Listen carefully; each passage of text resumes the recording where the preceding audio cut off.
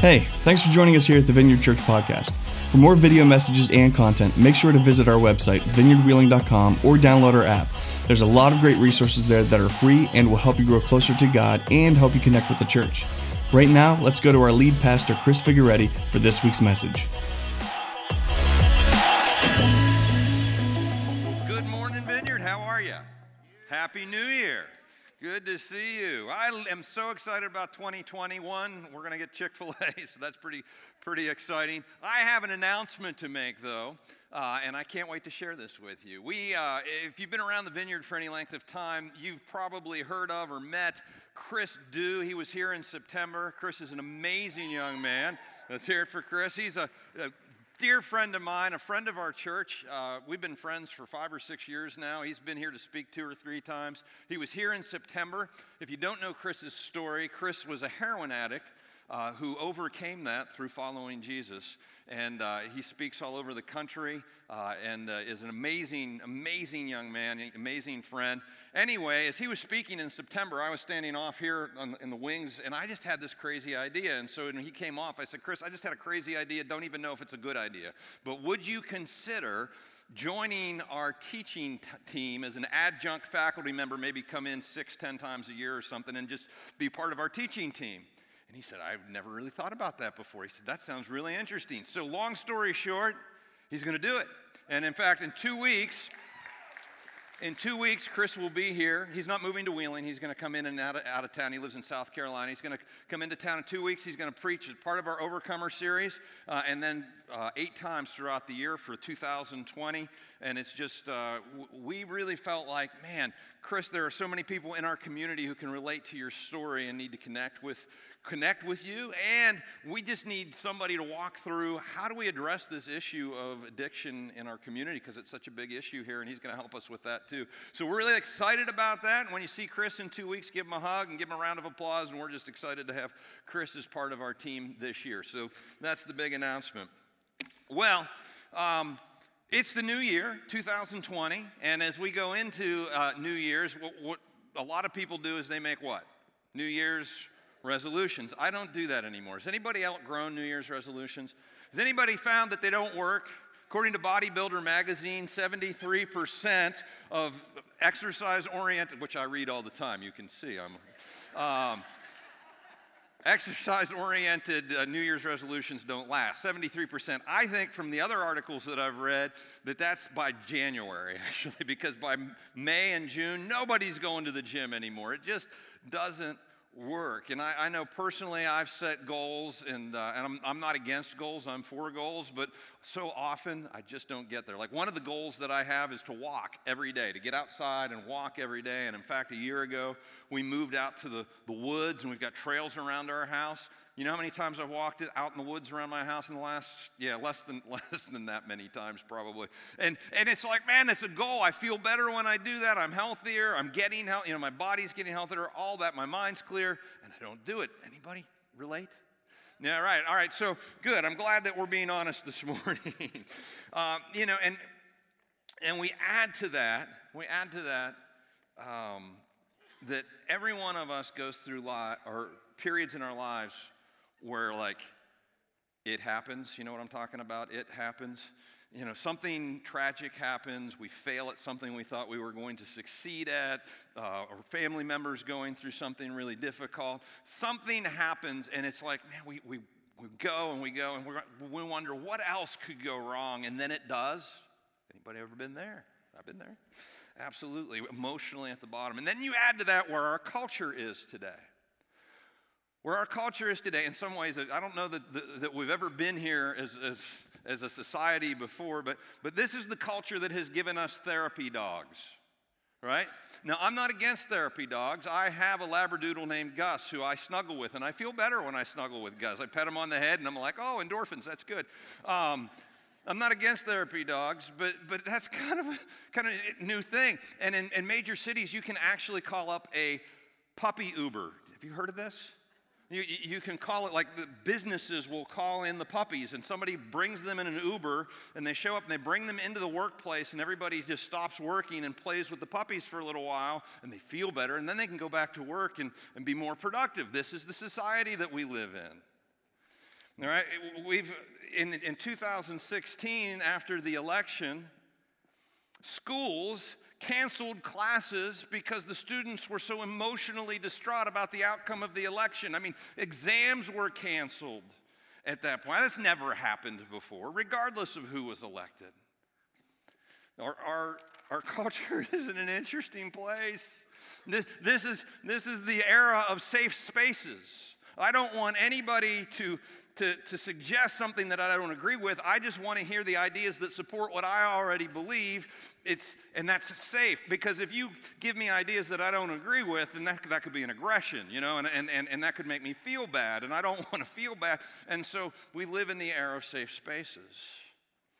It's kind of strange the way we're handling adversity these days.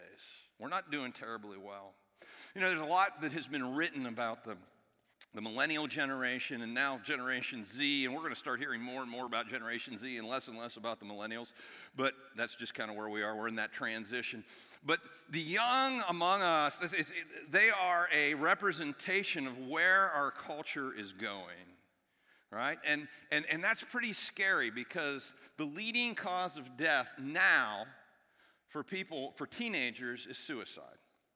The leading cause of death for people between 18 and 30 years old is suicide. We are not dealing with adversity well. We've lost our grit as a people in some very real ways. And I still love my puppy. I just want to be clear about that. But it's like, wow. And so as we were preparing for 2020, I thought, man, we have got to talk about what we do when it happens, how we weather storms, how we not just come through adversity, but thrive through adversity and come out on top on the other side. And so that's what we're going to talk about over the next 4 weeks in this series. And we're going to look at the life of Joseph. Now, I'm not talking Joseph like Mary, Joseph, and Jesus. This is Joseph from the Old Testament. Joseph, who he lived 1,700 years before Jesus was born. He's the son of a guy named Jacob. God has this relationship with Jacob and renames Jacob, gives him a nickname called Israel. This is where the nation of Israel gets its name. It all goes back to this guy Jacob. And the 12 tribes of Israel get their names from his 12 sons. One of his sons is Joseph. And that's who we're going to look at today, because Joseph starts off not so well, goes through a great deal of adversity, and comes out on the other end on top. Comes out as the second most influential, powerful person on the face of the planet, actually. But he goes through a ton of adversity between there and there. And there's so much that we're going to learn from Joseph over the next couple of weeks. I can't wait. And we're going to do a little bit of an overview today. So if you brought your Bibles or you have a device, you can turn to Genesis chapter 37. We're going to be between 37 and 50. That's where you'll find this story if you want to go back and read it later. And Joseph is one of Jacob's youngest sons. He's his favorite son, as you're about to see. And Joseph has a problem. He has a pride problem. And his pride problem gets him into all kinds of trouble. In Genesis 37, verse 2, this is what it says. Joseph, a young man of 17, so he's just a teenager, was tending the flocks with his brothers, the sons of Bilhah and the sons of Zilpah, his father's wives. And he brought their father a bad report about them. Joseph is a tattletale. Joseph is like, they aren't doing it right. See, this is a sure sign of a pride problem is you're a tattletale. Tattletales can see everything that everybody else is doing wrong. They wouldn't do it that way, but that's not enough. He needs to make sure that that's known to the people in authority over him. So he's making sure that his dad knows that his brothers aren't doing it well enough. He says, now Israel, or Jacob, loved Joseph more than any of his other sons, because he had been born to him in his old age, and he made him an ornate robe. Or he made an ornate robe for him. So, you may or may not have a favorite child. I hope you don't. You might. But you never let anybody know, right? The number one rule of favorite children is you don't let anybody know you have a favorite child. That never ends well. Jacob hasn't learned that rule yet. And Jacob loves Joseph and shows Joseph great favor. He gives him this this ornate robe. It's been called the coat of many colors because it's believed that there were lots of colors in it. And that was pretty special in those days. That was pretty extravagant. Like if you went to Walmart to pick out clothes, there were 3 colors: white, off-white, and beige. You know, and that's what the rest of the boys got. The other 11 brothers, they got the $30 Walmart off-white coat. And he takes Jacob to a boutique where they have to dye the wool and sew this thing together. And he gets the $1,500 custom robe of many colors. It was extravagant. And Joseph flaunts this thing in his brothers' faces because one of the problems with pride and arrogance is that you can't see it in yourself. And you can't see the impact that you're having on people around you. It's very dangerous. It's a blind spot.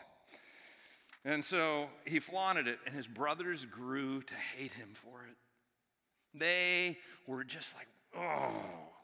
And it grew and seethed and boiled and turned into something pretty significantly bad.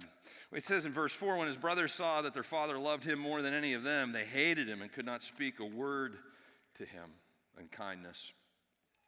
To add to that, Joseph is full of himself. I mean, he's already got I've got the coat, I got Dad's favor, I'm great. He has this dream. He has 2 dreams, actually. One about sheaves of wheat, which they would cut grain and they would bundle it up, and that bundle was called a sheaf, and that's how they would collect the grain in their day.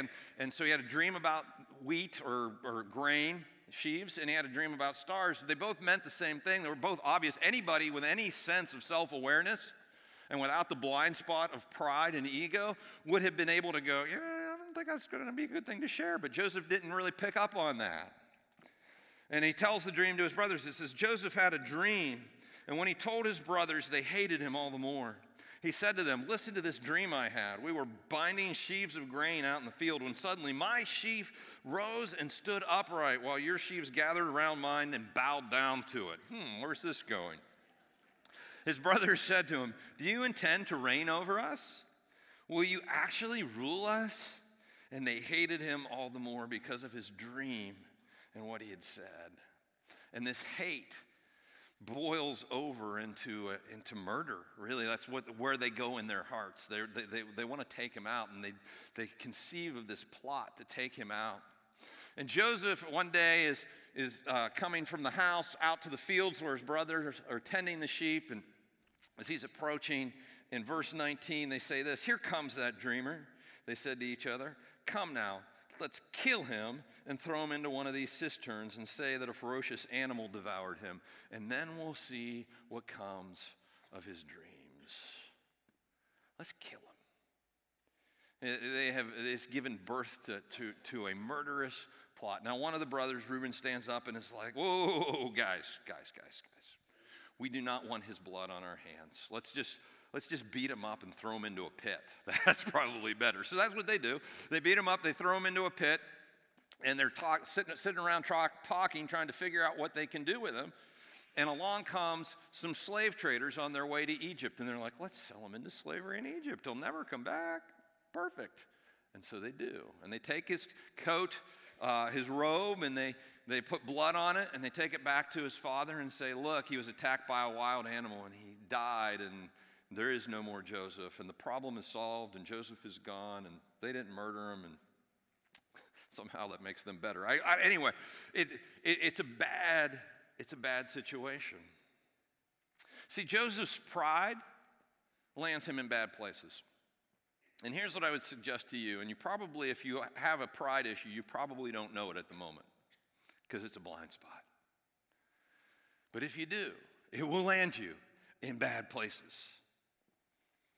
It always does. It always does. Now, Joseph ends up overcoming a bunch of obstacles. I mean, he is abandoned and abused and beaten by his brothers. He's thrown into a pit. He's sold into slavery. He's falsely accused of being a sexual predator, falsely. But he ends up in prison for what scholars believe is probably around 10 years with no hope of ever getting out. When he does get out, he ends up in a culture that is completely different from the one he grew up in, and he spends the rest of his life there. He has everything stacked against him and a lot of really negative experiences. And somehow he comes out on top, and he becomes the Pharaoh, the leader of Egypt, and really the leader of the world, his second in command. How does he do that? How do you end up there from here? And that's what we're going to look at in this series.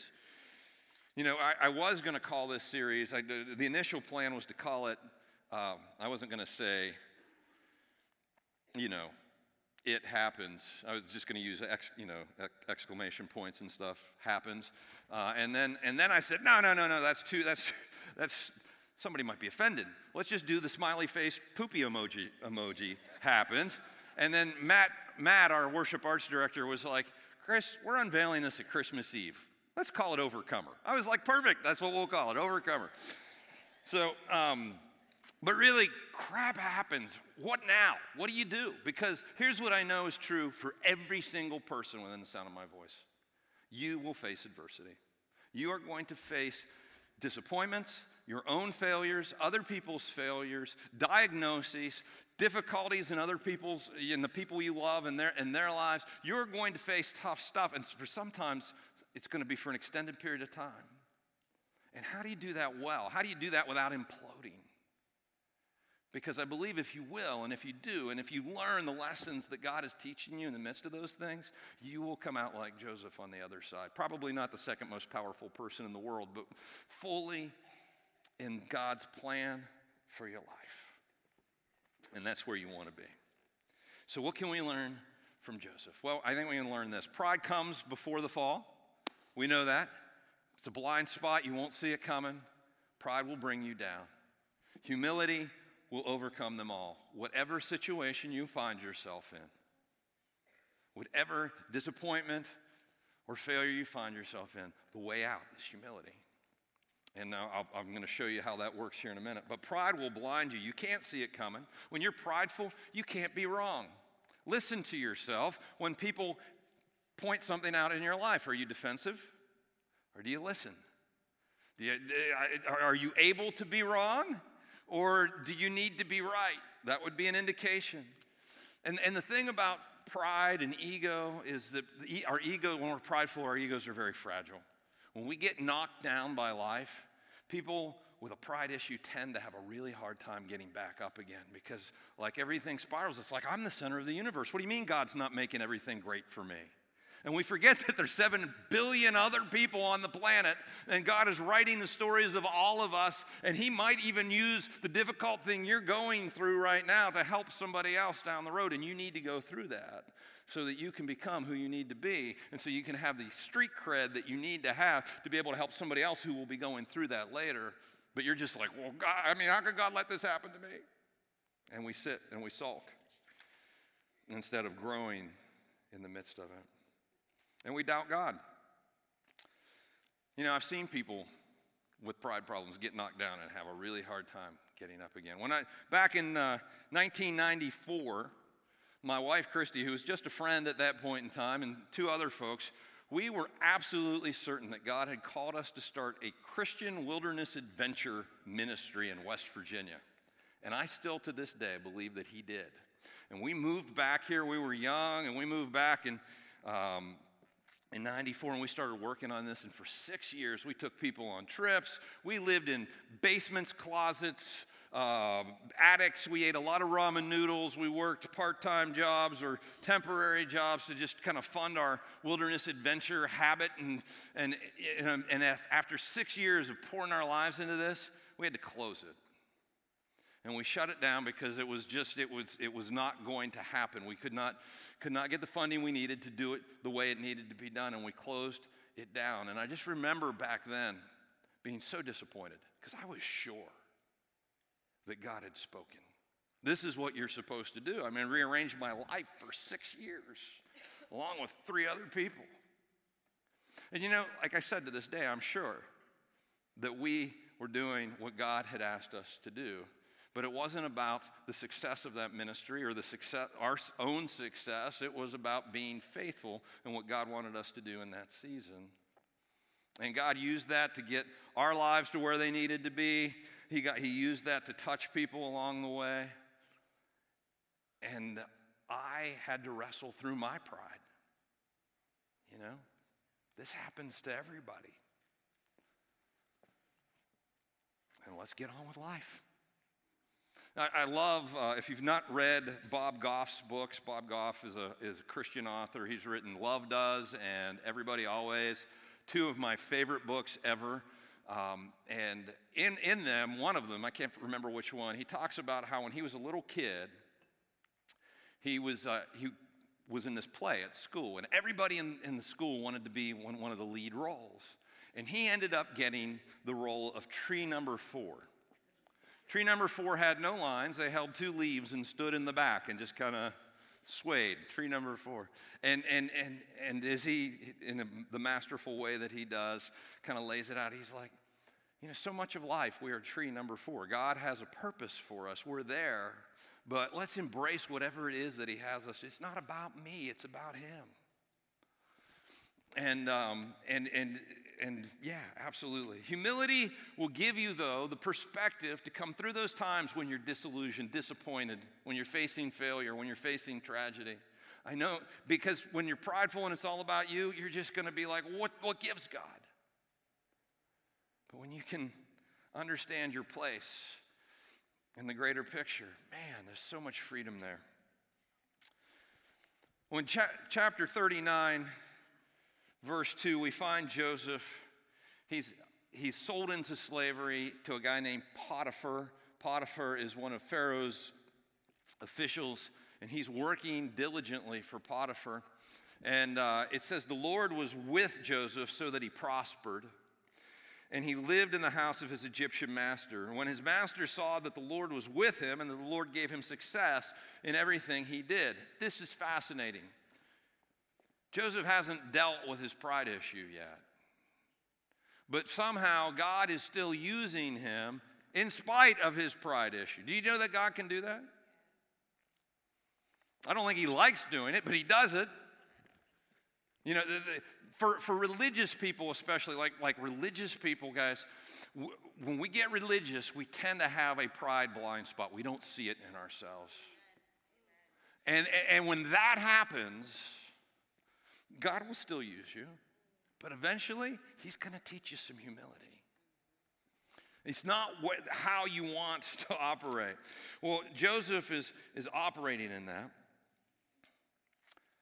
And he's not going to know that he has that blind spot till he goes down. And the same thing is often true for us. Till we go down, until we're like, oh, and then your whole world crumbles. Your ego is shattered. You don't know how to deal with that. Or you go down and you realize, oh, this happens to everybody. Let's get on with it. Dust yourself off and be Tree Number 4, right? Now here's the deal. If you have a pride problem, you probably don't know it at this point. And here's what I want to challenge you to do. Don't wait till you get knocked off your high horse. Two things. One, ask yourself honestly, how am I doing in this area? Am I defensive? Do I have to be right? And do what you can. Do that inner work to see. Because people will say, well, I just have to learn it the hard way. You don't want to learn this the hard way. And you don't have to. Many of us will. But it's so hard to look inside and be honest with ourselves. The other thing that I would encourage you to do is ask the people who know you best. Because maybe they're not telling you that you have a pride issue. And ask them, do you see this in me? I want to deal with this if it's there. And then shut up and listen to what they have to say. Powerful stuff. Powerful stuff. Take an honest look. Well, Joseph serves Potiphar very well. Turns out Potiphar is married to Hotiphar, and Hotiphar wants a little bit of Joseph. All right, her name's really not Hotiphar. That's not what it says in the. But she's got the hots for this young slave boy, and she keeps coming on to him and propositioning him, and he keeps saying no and walking away. And finally, she's so offended that she falsely accuses him of raping her. And so her husband, of course, throws Joseph into jail with no prospects of ever getting out. Well, Joseph ends up in jail. And one thing we know about Joseph is that he doesn't give up. Like he doesn't, I mean, I'm sure he had his days where he curled up in a ball on the floor of the prison and just, kill me now, God. I'm sure he had days like that. But he keeps going. And he actually ends up becoming the assistant of the jailer, and he's put in charge of these two guys. One is the cupbearer, which a cupbearer is a great gig until it's not. If you don't know what a cupbearer is, a cupbearer drank everything and ate everything the Pharaoh would eat before the Pharaoh ate or drank it, because if he died, then the Pharaoh wouldn't eat or drink it. He was kind of like the assassination buffer. It's a great gig, awesome food, until it's not. But anyway, he was still alive, but for whatever reason, he ends up in jail. And there's another guy, he's a baker, and he ends up in jail. And these guys wake up one morning. They both had one of those dreams the night before. You know, the kind that you can't get out of your mind. It's just so vivid that you're like, you don't forget it in the first few minutes after you wake up. And they're like, these dreams mean something. And it's bothering them. They're like, no, somebody needs to interpret. What do these dreams mean? And Joseph asks them, what's going on, guys? And they said, well, we both had dreams. They answered, but there's no one to interpret them. Then Joseph said to them, do not interpretations belong to God? Do not interpretations belong to God? Now listen to this. And then he says, so tell me your dreams. Now, in that God's realm, you can talk to me. Me and God, we're right here. Same level. Can you hear the pride in his voice? He's not dealt with his pride yet. Well, he goes on to interpret their dreams because God has given Joseph this gift of interpreting dreams. And so he tells the cupbearer, look, here's the deal. You're going to get out of jail here soon, and you're going to end up back with your job, and everything's going to go good with you. And to the baker, not so much. You're going to lose your head. And he does, and he's executed. And it goes just like Joseph said. And before the cupbearer leaves, Joseph's like, listen to me. I am in here. This is unjust. I've been falsely accused. I have no hope of ever getting out. You work in the royal court. Talk to somebody. Get me out of here. Tell somebody what's going on. And he's like, oh, yeah, absolutely. And I don't think the cupbearer's all that smart, actually. And he's like, oh, yeah, absolutely. So he leaves and promptly forgets about Joseph, and Joseph rots in jail for another couple of years. Nothing. Not a word. Until the Pharaoh wakes up one morning and has had one of those dreams. And he's like, I got to get an interpretation of his dreams. And he brings all his wise men and all of his religious people in. He's like, tell me what this means. Nobody can interpret it. And then all of a sudden, the cupbearer, who I don't think is all that smart, is like, oh, there was that guy. And so he's like, oh, Mr. Pharaoh, sir, there was a guy when I was in prison. We don't like to talk about that, but when I was, and he interpreted this dream for me and the baker, and what happened just like he said, bring him in. So they clean Joseph up, and they bring him before the Pharaoh, and the Pharaoh is like, Joseph, I have heard you're the guy. You can interpret this dream. You need to interpret this for me and tell me what it is. And I want you to listen to the difference between the first set of dreams and this dream to Joseph's response. Genesis 41:16, he says what? He says, I cannot do it. Somehow, Joseph learned a little bit of humility in the midst of a hopeless situation in prison. I cannot do it, Joseph replied to Pharaoh, but God will give Pharaoh the answers he desires. It's a completely different posture. Now, here's what I know. Some of us feel like we're in prison right now. Maybe you're watching online from prison, and you really are. Maybe you are in a job that you hate, and you get up every day and you're like, how long am I going to have to keep doing this?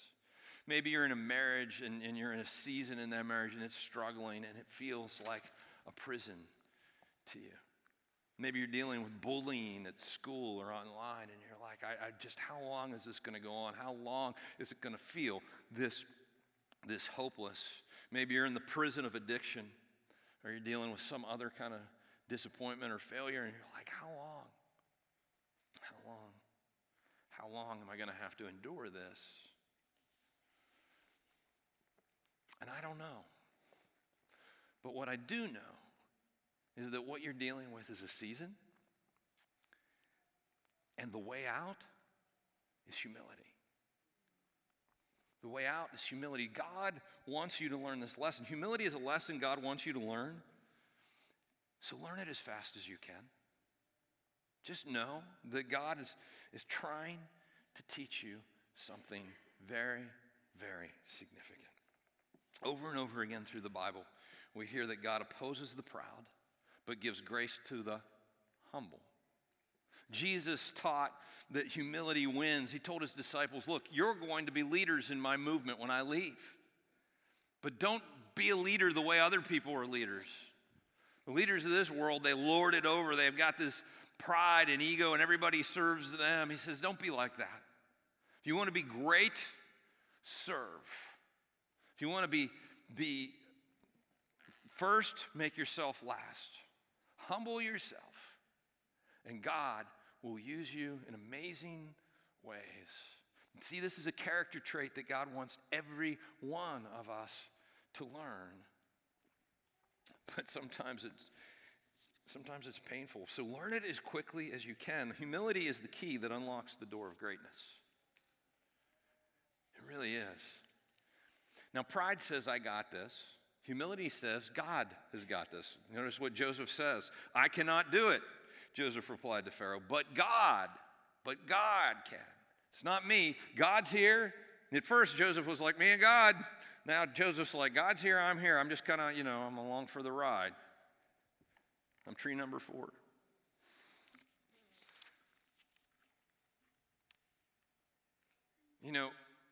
Humility, a humble posture in our lives looks like, I need God. Not me, but God. And it also looks like I need others, because so often God speaks to us through other people, through community. Community is powerful, powerful stuff. In Proverbs 13:10, it says, where there is strife, there is pride. Yeah. But wisdom is found in those who take advice. Those who are humble enough to know that they don't have everything it takes. They don't know everything there is to know. That other people around them have probably, maybe even God's direction to speak into their life. See, when you think you're the smartest person in the world or in the room, you're the dumbest. Humility acknowledges I need other people.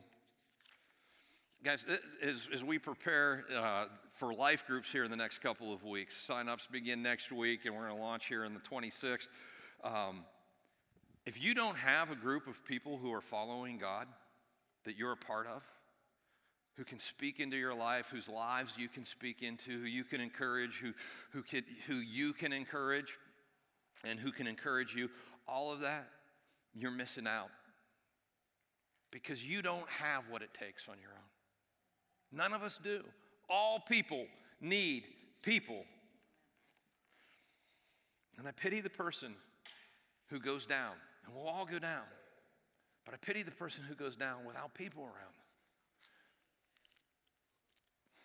And I don't care how tough you are, how self-reliant you are, how smart you are, or whatever else you are. Oh, you might survive. Lots of people survive.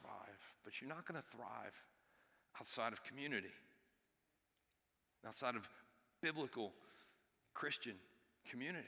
Because, guys, that's where our wounds are healed, in community. That's where our needs are met. That's where help is offered. That's where our lives are elevated. But it takes humility to admit you need other people. All people need people. It's the way God designed it. Well, Joseph ends up second most powerful person in the world. And he lives out what Jesus taught in Luke chapter 14. 1,700 years later, he explains exactly what Joseph experienced and exactly what you will experience if you walk in the path of pride. He says this, for all who exalt themselves will be humbled. Guys, when we live in the path of pride, it's just a matter of time until God will knock your legs out from under you. I know we don't like to hear that, but there's something more significant that you need besides just having everything go right for you. You need to learn this lesson. And he says, those who humble themselves will be exalted. And that's exactly what happened with Joseph. And that is exactly what will happen with you. Prideful people get the smack down. Humble people get a hand up from God.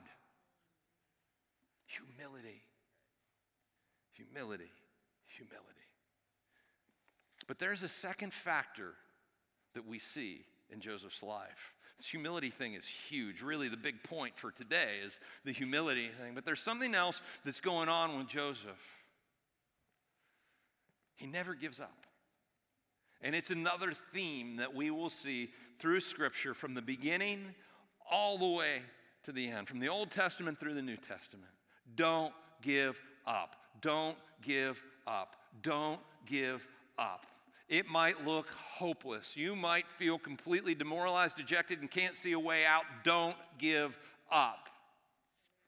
In Ephesians 6:13, it says, therefore, put on the full armor of God. Why do you need to put on armor?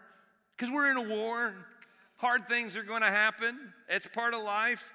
So that when the day of evil comes, so that when those things come, you may be able to stand your ground. This is about standing.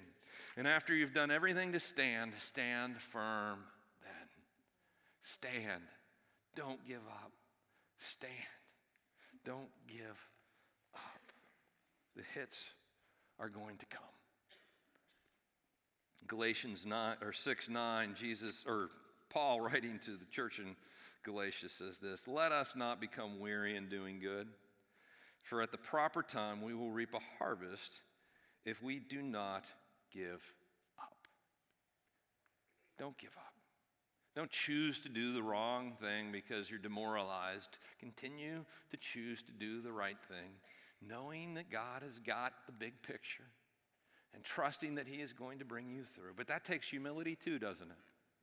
I can't control this. God's going to have to work it out. But I'm going to choose to do the right thing. I'm not going to grow weary in doing good. I'm going to continue to do the right thing, the next right thing, the next right thing, the next right, even if I don't feel like it, because if I do, this season will be over at some point, and I will come through with a stronger character and better integrity and a humble disposition, and I will be ready for the responsibility and the task and the assignment that God has for me, just like Joseph.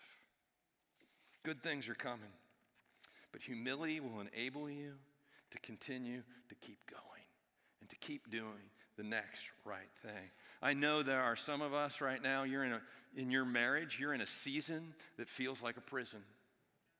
It's a very difficult place to be. Know that 99% of marriages, at some point you're going to wake up, look at each other and go, oh, I feel like we've made a terrible mistake here. Because marriage is hard. Marriage is like one of the most wonderful things in the world, but it is also one of the most difficult things in the world. Christy and I will have been married for 20 years in May, and we are, thank you. Yay, Christy. It's all her, by the way. And we have, it is, our love and our relationship is so much stronger now than it was on the day that we were married. And we've had our moments, as I'm sure you have. But I know there are some of us who are in that season right now, and you're like, how long? I don't know if I can keep going. And I'm telling you, if you will both commit to learning humility, to out-humble one another, you will find your way through. You will find your way through. And there is so much good and depth and beauty on the other side. Don't give up. Don't give in. Keep going. Because those who humble themselves and don't give up will see God come through. Those who humble themselves and don't give up will see God come through. And listen to me. Listen. Humility is not, oh, I stink, I'm terrible. That's false humility. Humility is thinking of yourself less. It's not thinking less of yourself. It's knowing where God is in the cosmos, where you are in the cosmos, and the 7 billion other people around. You're not the center of the universe. Humility is just understanding that. Humility is being okay, being tree number 4 when it's time to be tree number 4, and okay doing whatever else God asks you to do along the way. Learn this lesson and never give up. Never give in. Keep going. Let's pray. Lord, thank you for your word. Thank you, God, that you have a plan and a purpose for each one of us. Lord, and for whatever that is, I pray that you would prepare us. You would prepare our lives, our characters. And in the meantime, Lord, you always use the crucible to teach us the difficult things, to form us. And God, I pray that we could embrace that we could lean in, that we could learn fast, and that the seasons of trial and trouble and adversity would be short. But in the meantime, Lord, however long they are, that we would trust you, that we would understand where we are in the greater order of things. We would understand this humility, peace, God, and that you would give us the strength, the joy, and the life in all of its fullness that comes from not being the center of our universe or yours. So help us to live this way, I pray. In Jesus' name, amen. Thanks again for joining us here at the Vineyard. It's our greatest desire to see you find and follow God, and we hope that this podcast has helped you do just that. In addition to these podcasts, please come visit us live at the Capitol Theater in downtown Wheeling, Sunday mornings at 9:30 and 11:15, and experience these encouraging messages, some incredible music, and so much more in person. We would love to meet you. Again, thanks for joining us this week. We'll see you next time.